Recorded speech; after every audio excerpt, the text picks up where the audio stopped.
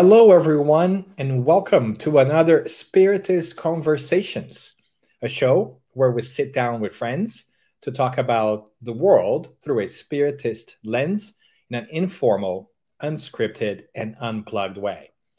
I'm Dan Assisi, and our Christmas conversation today is about, well, you guessed it, Christ. So pull up a chair and join us. We are broadcasting this episode to YouTube and Facebook.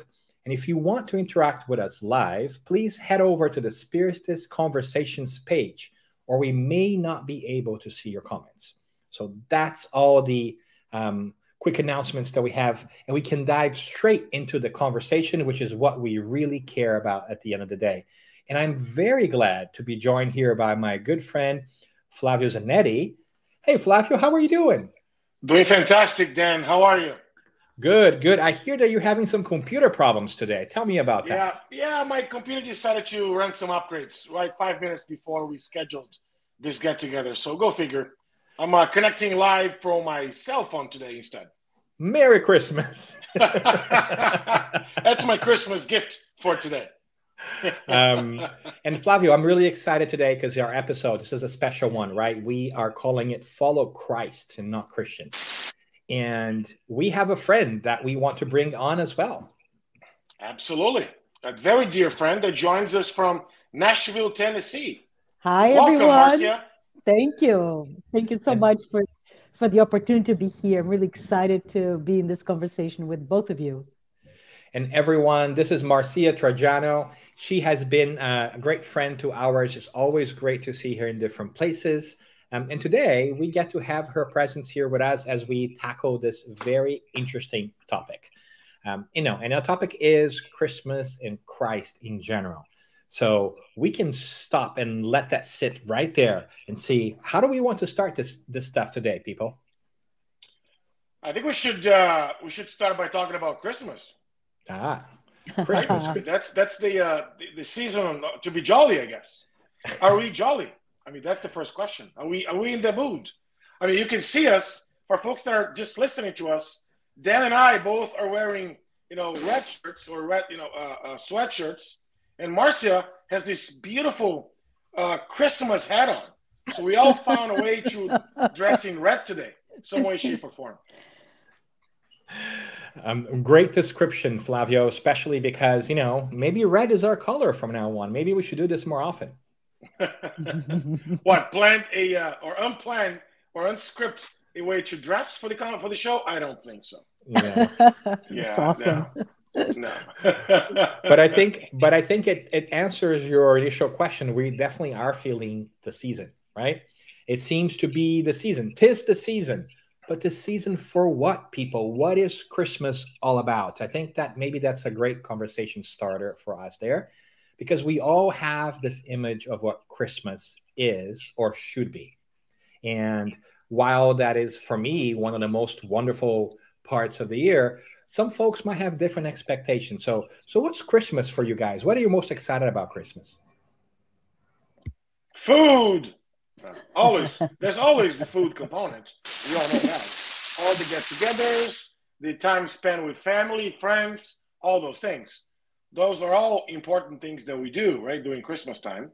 That's not the only thing that we do, correct, Marcia? Yes. For me, it's about the time that we take to do things like decorating your place, to put lights. And there's a lot of, in my opinion, meaning that goes into a simple turn on a light that you wouldn't otherwise, right? But in the simple step, the simple pausing everything to make your home inward, we get to create that sense in my heart. This is at least how I see it, that is very warm and it's very welcoming, and at the center is that emotion that binds the family together. That's how I see Christmas. No matter where you're from, right? Jamaica, Brazil, Bora Bora, it doesn't matter. It still have that sense of warmth and family traditions. Hey, Dan, I think you're on mute. I am definitely on mute. I have this new microphone and I tap on top of it to unmute, and I keep forgetting that. And then And, you know, I have to count on my friend Flavio to save me here every time. Always. Thank you, Flavio. But I was going to say, this is a great moment for us to also take a step back and acknowledge that we might have folks that are listening to us who may not be Christian. And that's very okay. We welcome everybody. And as a matter of fact, we want to wish you happy holidays too. We know there are many different traditions around the world who are celebrating a special date towards the end of the year. So thank you for being here. And I think that's sort of like a good way to start too, because, you know, I think that the elephant in the room for this conversation today is the idea of Christianity, at least for me, right? Which is, I think that in many different ways, we have inherited a idea of what to be Christian looks like. And that may or may not be aligned with what the Christ actually did or preached. And so I think that's a great place for us to start, because sometimes it's almost like that game of telephone, you know, like when you're a child and somebody whispers a message in your ear and you're supposed to pass it on to the next person and the next person and the next person. And at the end of the day, when the message comes back to you, it may not be the original message. And so sometimes that's how I feel, right? I look out there and I see Christians or so-called Christians not behaving Christ-like. But why would that be the case? Good question. I wonder if our ego gets in the way. Flavio, what do you think? I think I'm going to quote Kardec, because, you know, he knows better than we do, I'm sure. In the introduction of the Gospel according to Spiritism, there's something that's very poignant, at least to me when I first read it many, many years ago. I'm not going to divulge my age here. Sorry. Nice try. Before Christmas was invented. Before, of course, well, sort of. And Kardec talks about that the gospel was, Jesus' gospel was, you know, divided in 5 parts. You guys remember that? The first part was the ordinary events of the life of Christ, life of Jesus, the miracles, the prophecies, and the word that served to establish some of the dogmas for different churches and whatnot. And the last was the moral teachings. Was really had to do with moral teachings. The first 4 have been the object of a lot of controversy amongst different Christian traditions. Only the last one has really remained unassailable. So I think that explains why we see a lot of different, you know, non-Christ-like behaviors, because folks interpret in their own way based on their own biases and way of seeing life, right? Yeah, I think that's a great way of looking at it, Flavio. And I think that it's just only normal too, right? Because I think that there was a fundamental shift that happened when Christ was crucified, right? And I think that's a very important, of course, milestone for all Christians, regardless of denomination. But I also mean that from a communications perspective, because until then, it was really about the religion of Christ, what Christ was doing or how he did it, right? Yep. Himself. After that, it became of like, how do we carry the mantle on? And it became the religion about Christ. It became about, how do we understand what he has done and why? And I think that's when things obviously start to shift. And I think that he was wise enough to also not leave anything written down so that we could struggle with that and figure things out right by ourselves. So I think that those different interpretations come into play.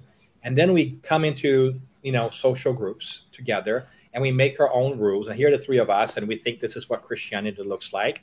And we start telling our kids about that. And then maybe another group does the same thing over there, right? It joins. And we start to have a different perspectives about what it is to be Christian-like. So I wonder if through the times we have forgotten to go back to the origin, right, and reevaluate what Christ actually did, and we are just trusting more like our parents and our elders than going back to the source, if that makes sense. It's a very good point, Daniel, right? Because for me, religiosity and hence the theme of today's discussion, right? Follow Christ, not Christian. We have our religions, and from Christianity perspective, it has metamorphosized. It has changed into many different Christian religions, and we owe to the expression of faith to follow the elders, if you will. And I think it's important because on one hand, it demonstrates our love for God, right, through our religion, but we're missing the point. The religion is there to help us, remind us what is Christ. So maybe we could talk a little bit more about what is it that we may be missing. What do you think? Yeah, yeah.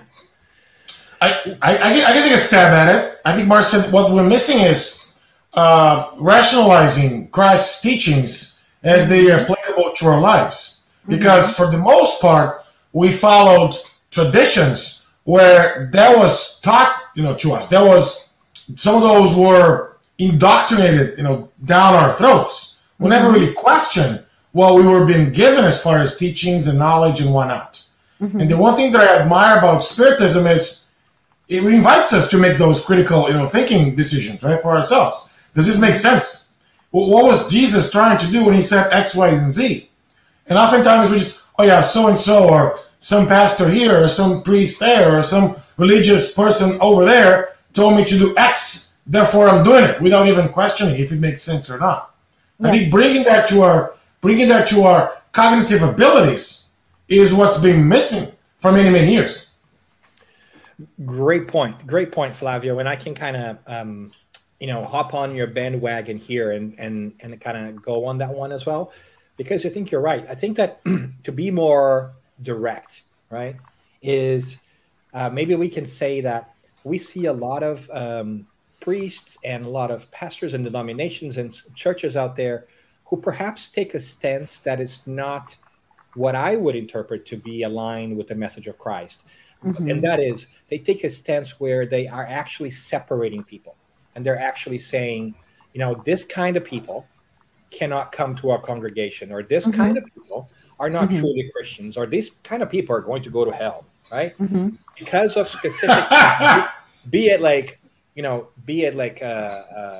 sexual orientation, be about political inclination, even gender sometimes, right? We have some funky things there that when I look back to the teachings and the stories that I hear about Christ in the New Testament, I find a very different Christ than the ones that they speak of, right? I find a Christ of love and acceptance and not one of separation, right?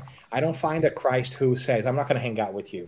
I find a Christ that was like hanging out with women of the night, were hanging out with tax collectors, was hanging out with tax collectors were not very well liked, right? At the time, who likes tax collectors anyways, right? Let's be honest. Even to this day, who likes the IRS? Not so much.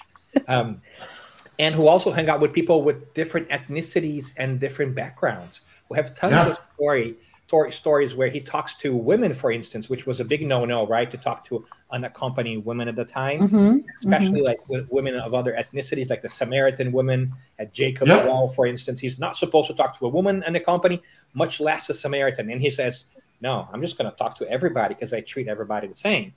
And so these are kind of examples that once you start looking at them, you ask yourselves, I don't know if a lot of the message that we're hearing out there that comes from so-called Christians is really about Christ.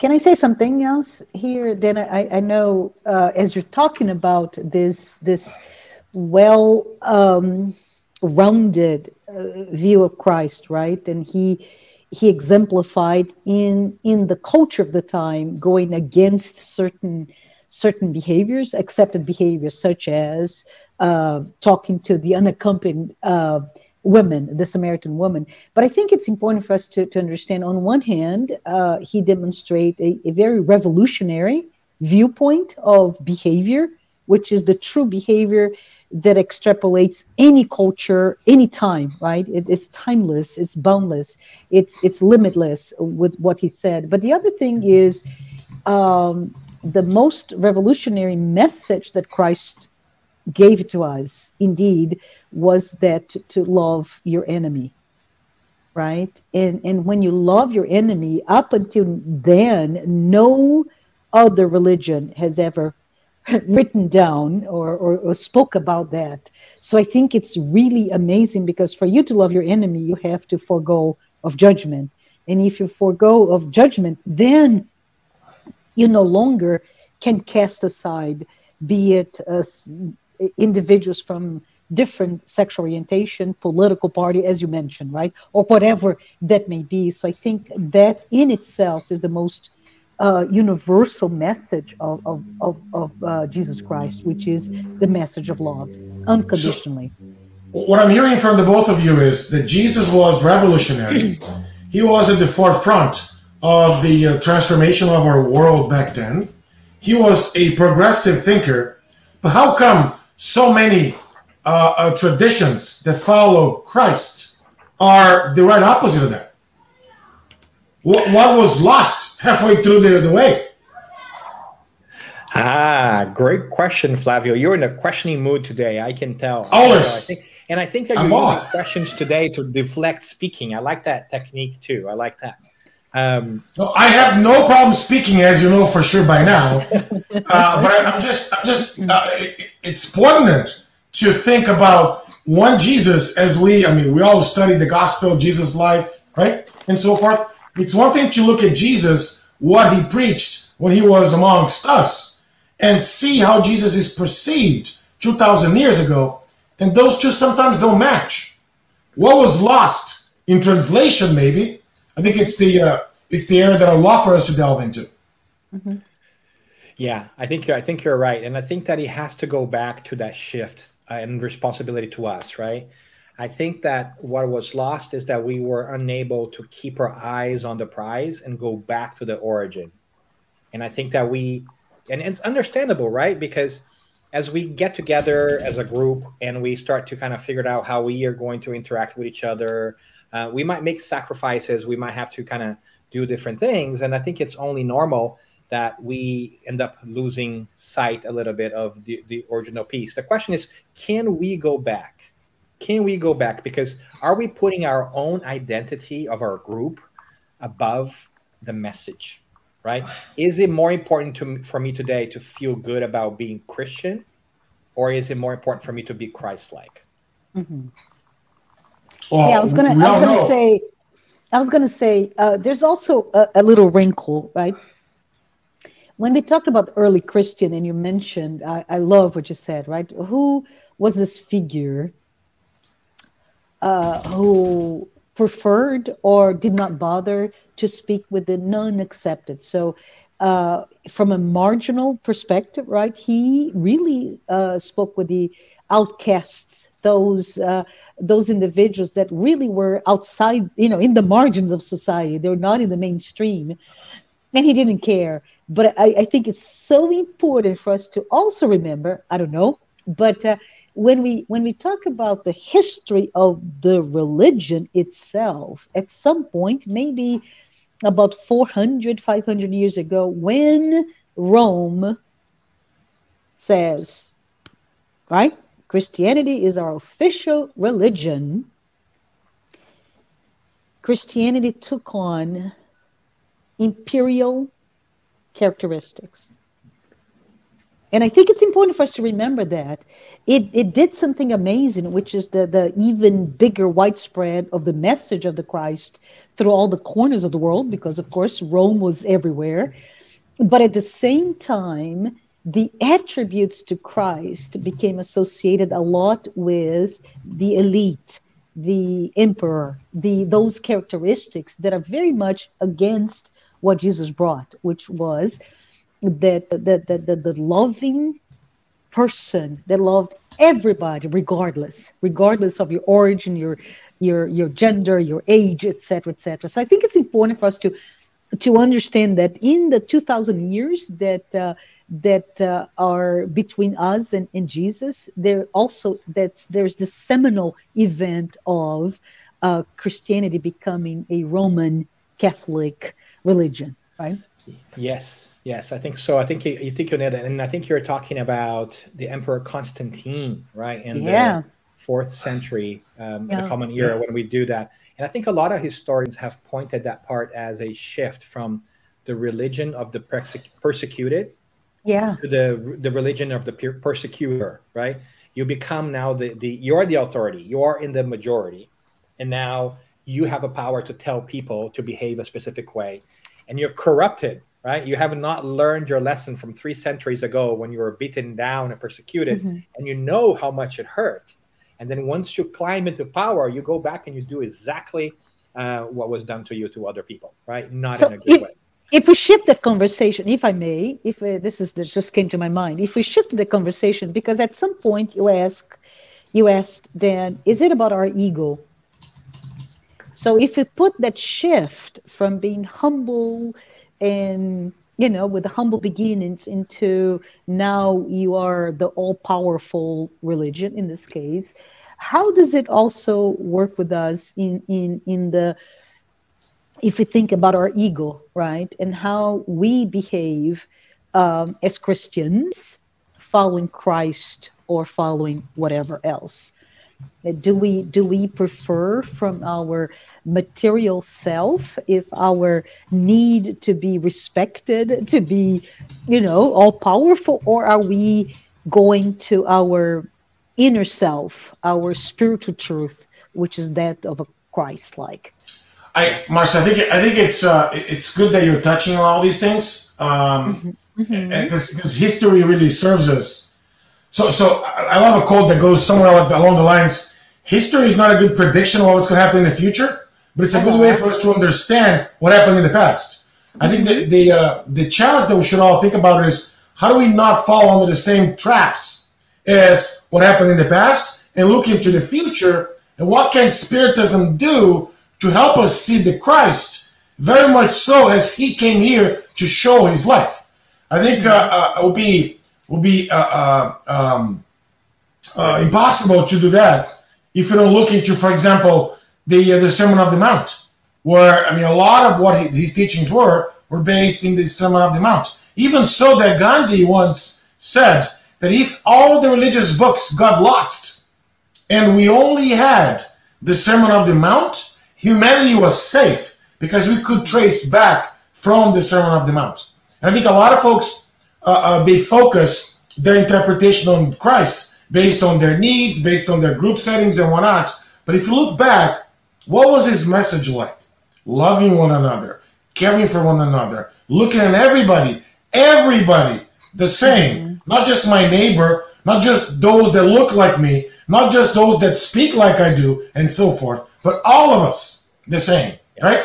Not separating anybody. Everybody's welcome from all walks of life, right? Let's call it this way. I think if you look at this, it gives us a perspective through the Sermon of the Mount, what you do in the future to connect back with the original Christ. That'll be my suggestion. I love Flavio. And I think that it has to do with helping others too. I'm going to add 2 items to that list, right? Not only accepting, but actually actively lending a hand to other people as well, right? Oh, for sure, yeah. Yeah, and I think I would add one more. I think that's where our perspective, I think that's the core of it, but I would add one more layer that I think Spiritism brings to us, which is immortality of the soul, right? Thank you. I think that before Christ, we can argue that all these things, right, like the love one another, they're all important, and they've always been there. But I think what's fundamentally important too is, with Christ, we have the resurrection, right? Quote, quote, resurrection, where he actually comes back to tell us that there is no death, right? That the spirit survives. And I think that is super important, because that spiritual perspective helps us understand everything else that Flavio was talking about. When we understand reincarnation, of course, we cannot be discriminating of other people, because today I might be a man, tomorrow I might be a woman. Today I might be Latin, tomorrow I might be European, and the day after Asian, right? So the dressing does not matter as much as the essence. So I love that we are able to recenter there. So good thing that you mentioned this, Dan, because if it was not for that Sunday that Jesus came back to show himself, or to prove to those non-believers the life went on. Imagine if I were to tell you, oh, you do all these things, and your end's going to suffer like crazy. We're going to beat you. We're going to crucify you. Would you follow such thing? Probably not. It doesn't make tons of sense, right? It makes zero sense. Yeah. It's like, believe me, like, you got to be good, because just believe me on that one, right? Just believe me on that one. Just because I said, right? I think that the Christ piece shifts that and say, don't just do stuff because I told you, let me show you, right? And he's about showing all the time. So he even shows us that death is not the end of us, because he does the resurrection piece, right? Big deal. But he also tells us that everything that he has done, we too can do. And I think that's a major connection point, an inflection point that is hard for us sometimes to kind of internalize, because he seems so elevated, so apart from who we are, that we think that he is in a special category, like he was always that way, right? Yeah. And of course he is in a special category. Make no mistake about that, right? But it says that we can get to that point eventually. It's going to take a very long time.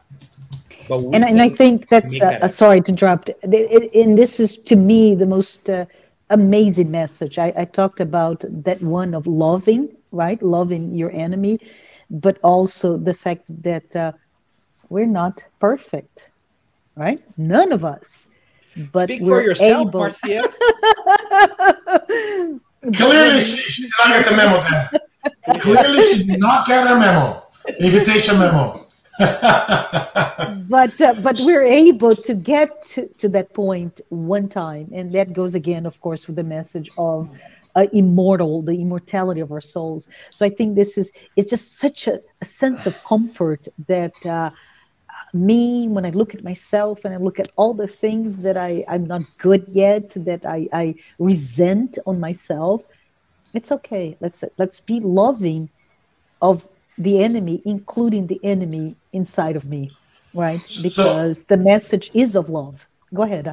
Yeah, what strikes me from your comment, Marcia, is we're not perfect. None of us are, as you alluded to. Even though I may not believe everything, I'm just kidding. We're not perfect. But even those that are transmitting Christ's message are not perfect either. Correct. Those that are at religious, standings, and sometimes when we talk about Jesus and the gospel, none of us, right?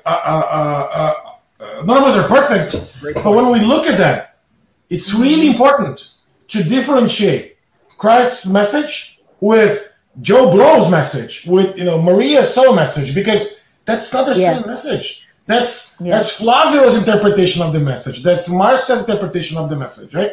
That's the so-and-so's interpretation of the message. When you look at that, it helps us to see things in a much broader perspective. At least for me, it does. I'm not sure for you guys. But it helps us to see things in a much broader perspective. I love that, Flavio. I think that you're driving home a good point, right? We have to separate the messenger and the message. From the message. Right? Yeah. Because the message is what matters, but sometimes we lose track because we're just seeing the messenger, right? So while there may be congregations or denominations out there, which you could argue are perhaps not exactly following the exact footsteps of Christ, right? It doesn't help the message, but that's not the message, right? So that's the exception. We got to go back to the message. And I think that's the really hard question that maybe we want to helicopter into, this Christmas is, are we going back to the message? Are we spending time to go back? Actually, the question, maybe the sub question is, how do you know of the Christ? How does your knowledge of what the Christ is or has done comes to you? Does it come through somebody else? Did you read it for yourself? Have you had time to think about it, or are you just accepting that from somebody else? I think that might be more of a central question for us to reflect during this Christmas period. I think it's threefold, right? Like as we learn at school, right? We learn in our family settings, and you learn from our churches, from our traditions, from our congregations, right? Those are the three places that we learn, about Christ. Some more than the others, right? But that's pretty much how we learn from it. And then, if the message that we know was given to us based on somebody else's interpretation of the Christ's message, right? It's the elephant game, when the elephants, the little ant, right, ends up becoming a big elephant. So the message gets, misrepresented throughout the years and throughout history and context and cultures. Yes. Yeah, for sure. And I think the question is, how do we keep the message fresh? I'm going to go back to my point before. I think it is through the Sermon on the Mount. it is still there. I mean, knowing what Jesus, and for those who are following us, the Sermon on the Mount is found in Matthew chapter 5 all the way up to chapter 7, where Jesus really, I mean, you may have seen, right, the Sermon on the Mount, some bits and pieces of that, the Beatitudes that Jesus shared with us, the our Holy Father, right, the prayer. I mean, there's a lot of things that are there that we know bits and pieces, but if really, I think to me, that's the foundation or the platform for Christ's teachings, as Emmanuel says. Yeah, and I think that there's tons of unpacking that we could do there, right, about the Sermon on the Mount in general. I think there's beautiful messages there, and I think you might recall the poetic nature of it too. Blessed are those, right? So there's a really beautiful poetic piece that touches us. But I want to say that the most beautiful Sermon on the Mount is his entire passage with us, is his existence, right? Yes. Because he's the identification of all that. So I want to make that connection too, because we were talking about here earlier about all the history, and I think you brought in a good point, Flavio, about the future. Is all right. So how does that change us? Like, what does that change how we do and behave? Because ultimately, that's what matters, right? What is it that we're doing if we want to bear that name of Christian, right? Which I think is something that Luke came up with after the fact. How do we honor that? So to be a Christian may not be to be part of a denomination and act like the group of people that you know on your church. Although that's really great to be in community. Make no mistake, right? We're not saying denominations or church is a bad thing. Quite the opposite. I think it's a great thing. But I'm saying, like, we have the responsibility to think bigger and ask, am I following Christ or am I following a group of people first? Like, what's more important? And I think that's a difficult question of our times, because there's a lot of power and beauty in being part of a community, but that might not make sense if that community is not exactly doing what you think is most important. Yeah, and I think, Danny, if I start unpacking, because this is such a great message for us to think about, how do I honor the name of that I give myself, that I am Christian? How can I be Christ-like? And there's so many different aspects of how to do that. And one of them, I love it, Flavio, is to study Christ, study his life, his teachings. But most importantly is to, this is my thought process here, is to be forgiving of yourself, right? To be brave enough to undergo that amazing journey, which is that self-discovery and inner transformation, to look at the new man and leave the old man behind, because we can become Christ-like even if you're not today or even yesterday or 30 incarnations ago, but the possibility of becoming Christ-like is the light that shines bright and pure. I think the question, right? Or more and more Christ-like as we go.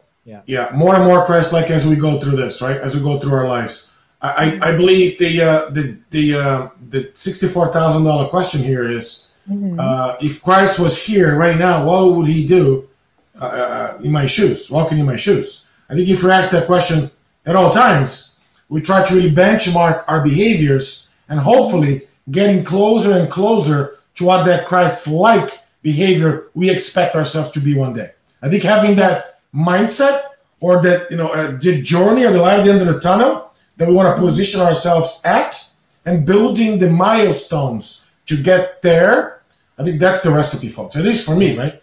My mind works in a Cartesian logical ways, right? If I can't throw a lot of things ahead of me, I have to have a path to get there. Otherwise, I get lost, right? No, I love that. And I think that part of it is also about thinking what our understanding, because at the center of that lens is what you understand the Christ to be. Correct. Right? So that how you're going to behave in many different ways is going to depend on how you understand the Christ to be. So I love that Flavio brought that up, because I think it's time for us to ask ourselves, what is it, the Christ that we understand? Like, what is it to be like Christ?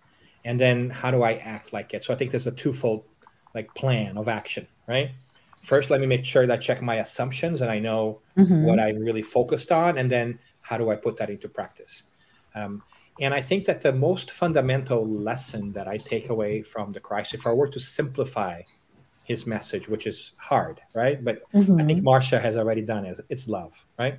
But if I were to add the layer that I'm missing the most in my life, or I feel like historically we have missed the most, is that spiritual component that he had always thought when he was here on earth about spirituality in general. He was always thinking about the immortal spirit. He was always speaking to the immortal spirit. So he was not just worried about your decision here and now. Yes, that too. But he was worried about teaching us that we go beyond the physical. And so I wonder if I bring that frame into my own life when I make my decisions. Am I just thinking about how do I make my physical life more comfortable? Or do I have the foresight that he had to say and understand that we are going to live more than once? Right? Because, I mean, he's got those parts and those prophecies and those kind of things when he says at the end, right, for a little bit, I'm with you, and then for a little bit, I will not be with you. Right? So clearly, he's thinking about the future, right? He's saying, hey, this is what's going to happen. I'm with you now. Then you're going to feel like I'm not with you, but then I will come back, right? And I would argue that that's how we feel. I think he's always been with us. The question is whether we feel he's there or not, and whether we feel like we need to have him in the physical sense to be with him. But his teachings and his message have always been with us, right? And so I think it's a great way that you framed that for us, Flavio. Like, what is it that we believe in, and how do we put it into practice? I remember many, many years ago when I was teaching youth kids, or teenagers, I should say. And we were talking about how do we get closer and closer to God, I mean, to Jesus' behaviors, right? And one of the very, smarty pants student of ours back then said, well, maybe we could be more this and follow God and this. And so what I'm going to do is, my plan is every week I'm going to work on something. So maybe first week I'm going to work on patience. Second week I'm going to work on knowledge. And he planned his plan. Every single week he was going to work on something to be better at that something.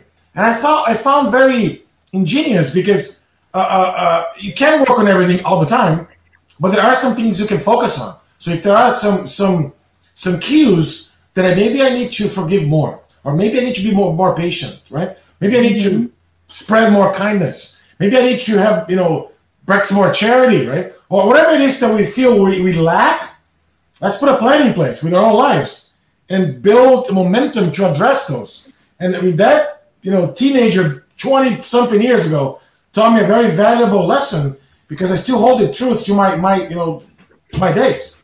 I'd love to say something. Yeah, I'd love to say something. Yeah. Was this guy called Benjamin? Because I know, that's what I'm saying. Because no, we're not talking about the 13 virtues. Yeah, no. I'm not that old. I'm not that old. Come on, I'm not that old. But Ben Franklin did exactly that. Yeah, the 13 virtues, yeah. Right? For anyone who has not read about it, it's ingenious, because it's self-prescripted. He did not say, I will work on those 13. There are how many? 52 weeks in a year, right? So he divided 4 times, and he would do it 1, 2, 3, 4, 5, and repeat them. Yeah. But what was so interesting is when asked, so are you good, Ben? In his deathbed, and he says, no, but a much better person because of it. I did not master any of those 13 qualities that he was trying to achieve. And I think this is it. It's very simple. How can we look at ourselves and choose? I don't know. For me today, maybe to I don't know. Let's say I will be more disciplined, or I may be more caring, more generous, whatever that may be. And let's look into my own way to see my own measurement, right?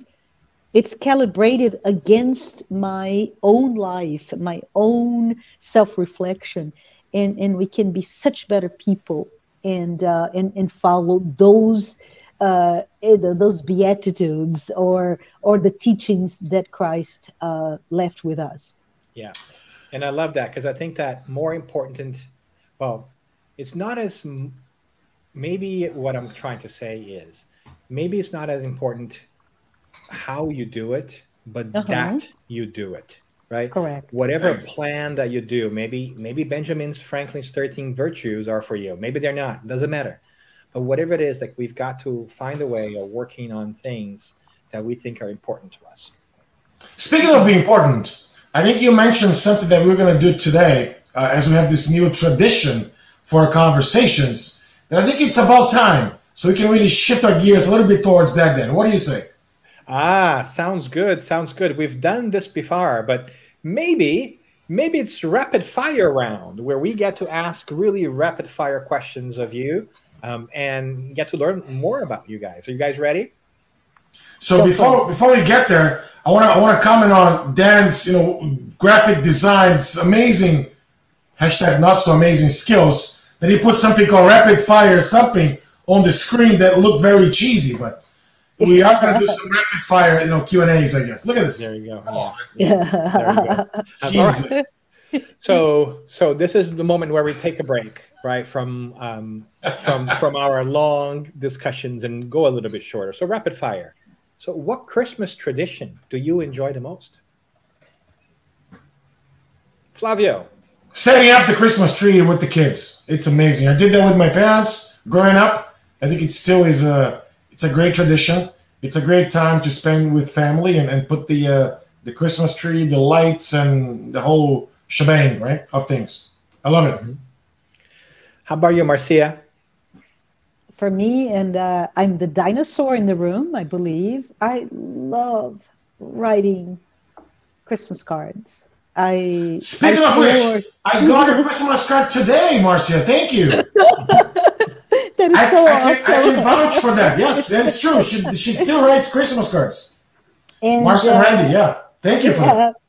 Thank you. And for me, it's where you pour all your love in the act of, and it may not be the most eloquent or the most beautiful, but that time that you set every year to think of the person and wish well, to me, it's absolutely my favorite time.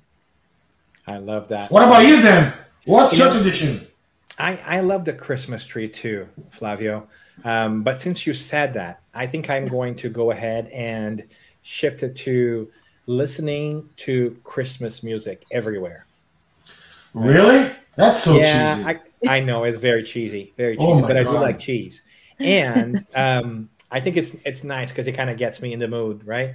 And just kind of thinking about this. But and I also think that doing that in a little bit of a cold weather piece is nice, right? Just I think it kind of draws you into reflection. So, all right.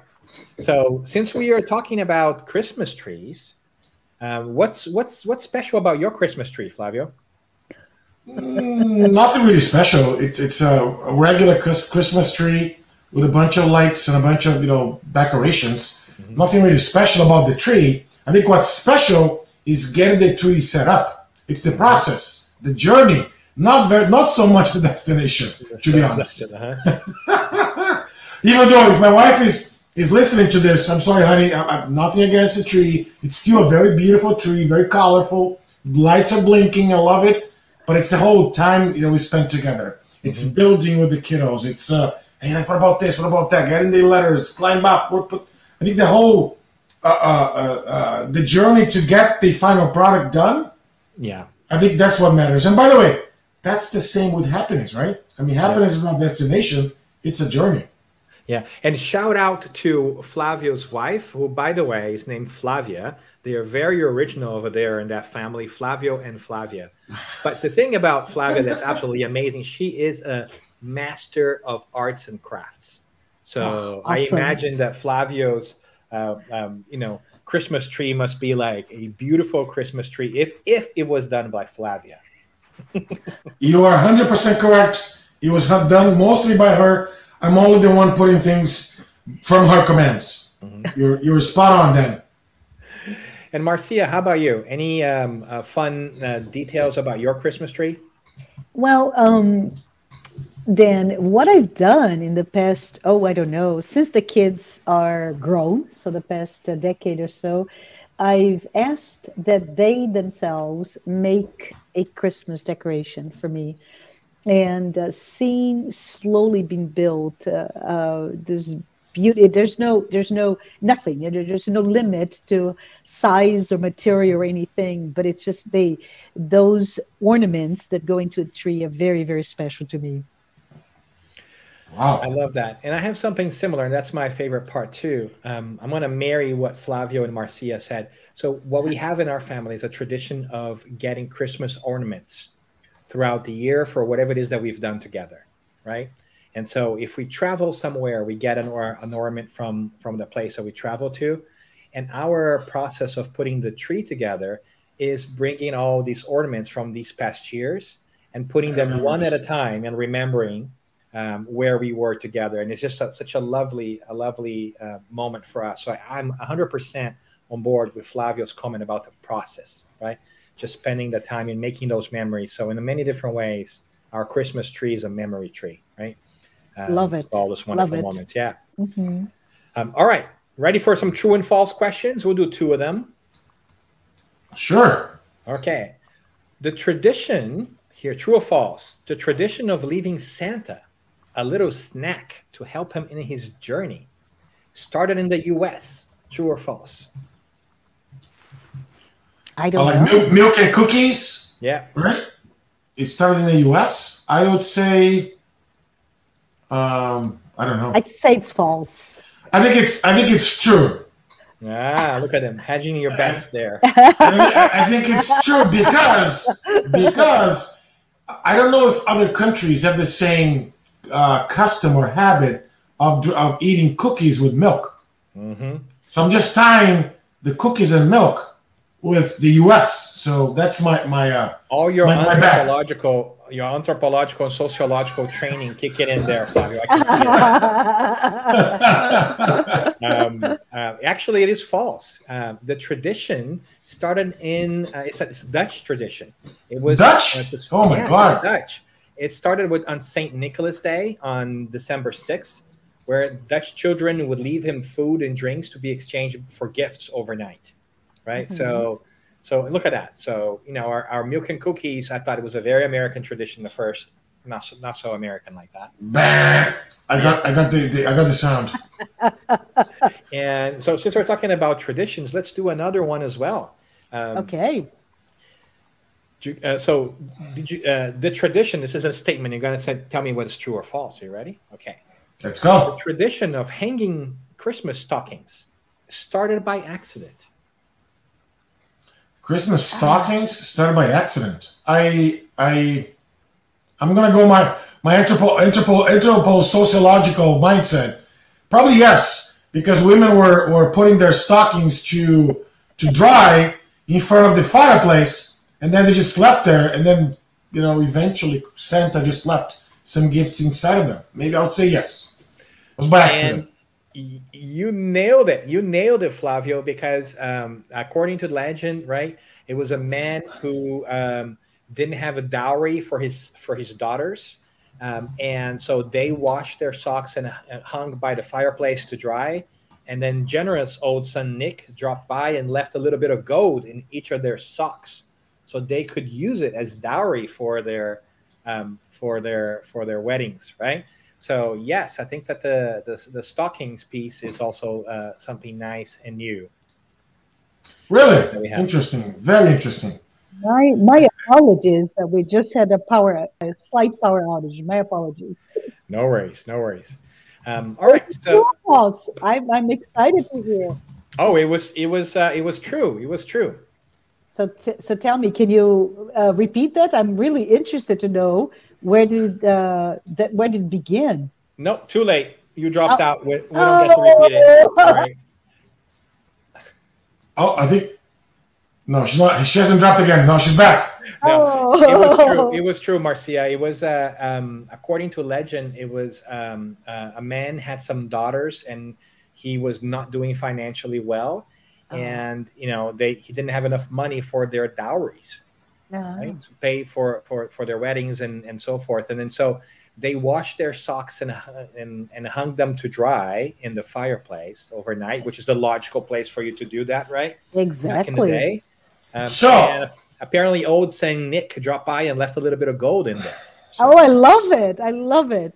so coincidentally, I was talking to a coworker today about Christmas traditions, Yes. and I have one. I mean, very, very, right off the oven here for you guys.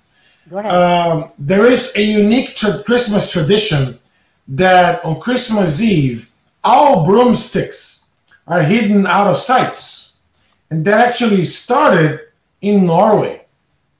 Is that true or false? Hiding the broomstick. Hiding broomsticks. And started in Norway. So there are two components of there. Yeah. So why? I mean, it's the thinking here is that the night before Christmas, bad witches and spirits will come out, and if their broomsticks are to be found, they'll take them and fly them away into the skies. Wow, That's the reason for that. That is very interesting. I'm going to go for a truth. Yeah, it's got to be true, right? So, It but I is love that so we're mixing outlandish. all kinds of traditions in Christmas. Which So here's what I told my friend, because he's Norwegian, right? So I was like, I heard this in Salem, Massachusetts. This is the town of the witches. He goes, no. So the answer is true. In Norway, there's this tradition that in Christmas Eve, everybody hides their broomsticks because it was believed that the witches will take them and fly them away with evil spirits and whatnot. But this, again, we talked about that on our Halloween, right? If you haven't not listened to our Halloween podcast, our Halloween episode of Conversations, there goes our spoiler alert for you to listen to our Conversations. And that also means for Harry Potter fans out there, there's no Quidditch playing during Christmas, apparently, in Norway, because you can't hop in your broom and fly away. But we're reaching that point where we're getting to wrap up, and I love that we've done a little bit of Christmas here, because Christmas really is a mash-up of traditions, right?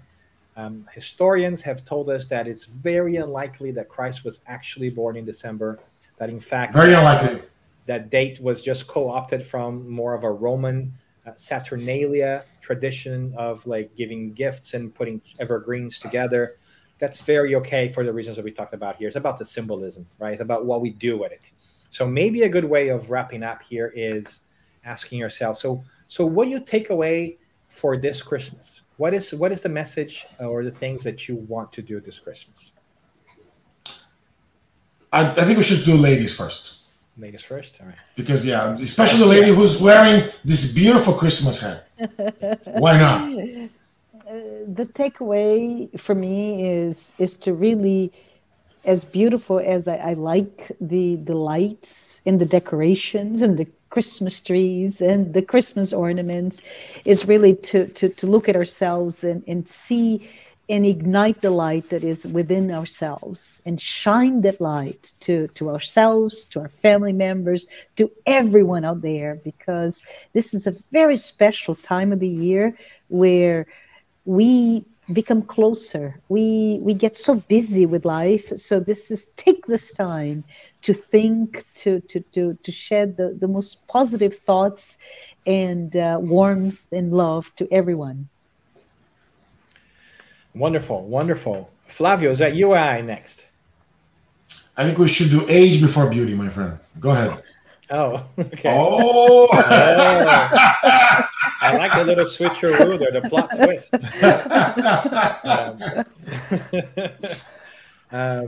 I think that my biggest takeaway from today and for Christmas in general is to going back to the idea of Christ. And I know that we hear a lot of like, put Christ back in Christmas, which I think is a little bit too edgy for me, because I think Christ will be very okay with saying happy holidays to people, right? He wouldn't be into himself. So when I say put Christ back in Christmas, I'm saying going back to the idea of how do I know of the Christ? And what is it that I have learned about his passage here with us that I can apply to my life? What does it mean to be more Christmas-like or Christ-like, right? And how do I put that into play? So I think that's the message that I take away. And I want to be on brand here by following our topic, right? Like follow Christ, not Christians. I think the idea is to go back to the origin. It's very okay to call yourself Christian, very okay to be part of a church or denomination, but let's also go back to the original message and check on understanding, or what is it we think that is. Love it. Because I think it also, it resonates with what I was thinking to say as well, which is to bring ourselves closer and closer to Christ, to be more Christ-like, to always ask the question, what would Christ do if he were in my shoes right now? And this time of the year, especially coming, out of the pandemic, still in the pandemic, spending time with friends, spending time with family, right?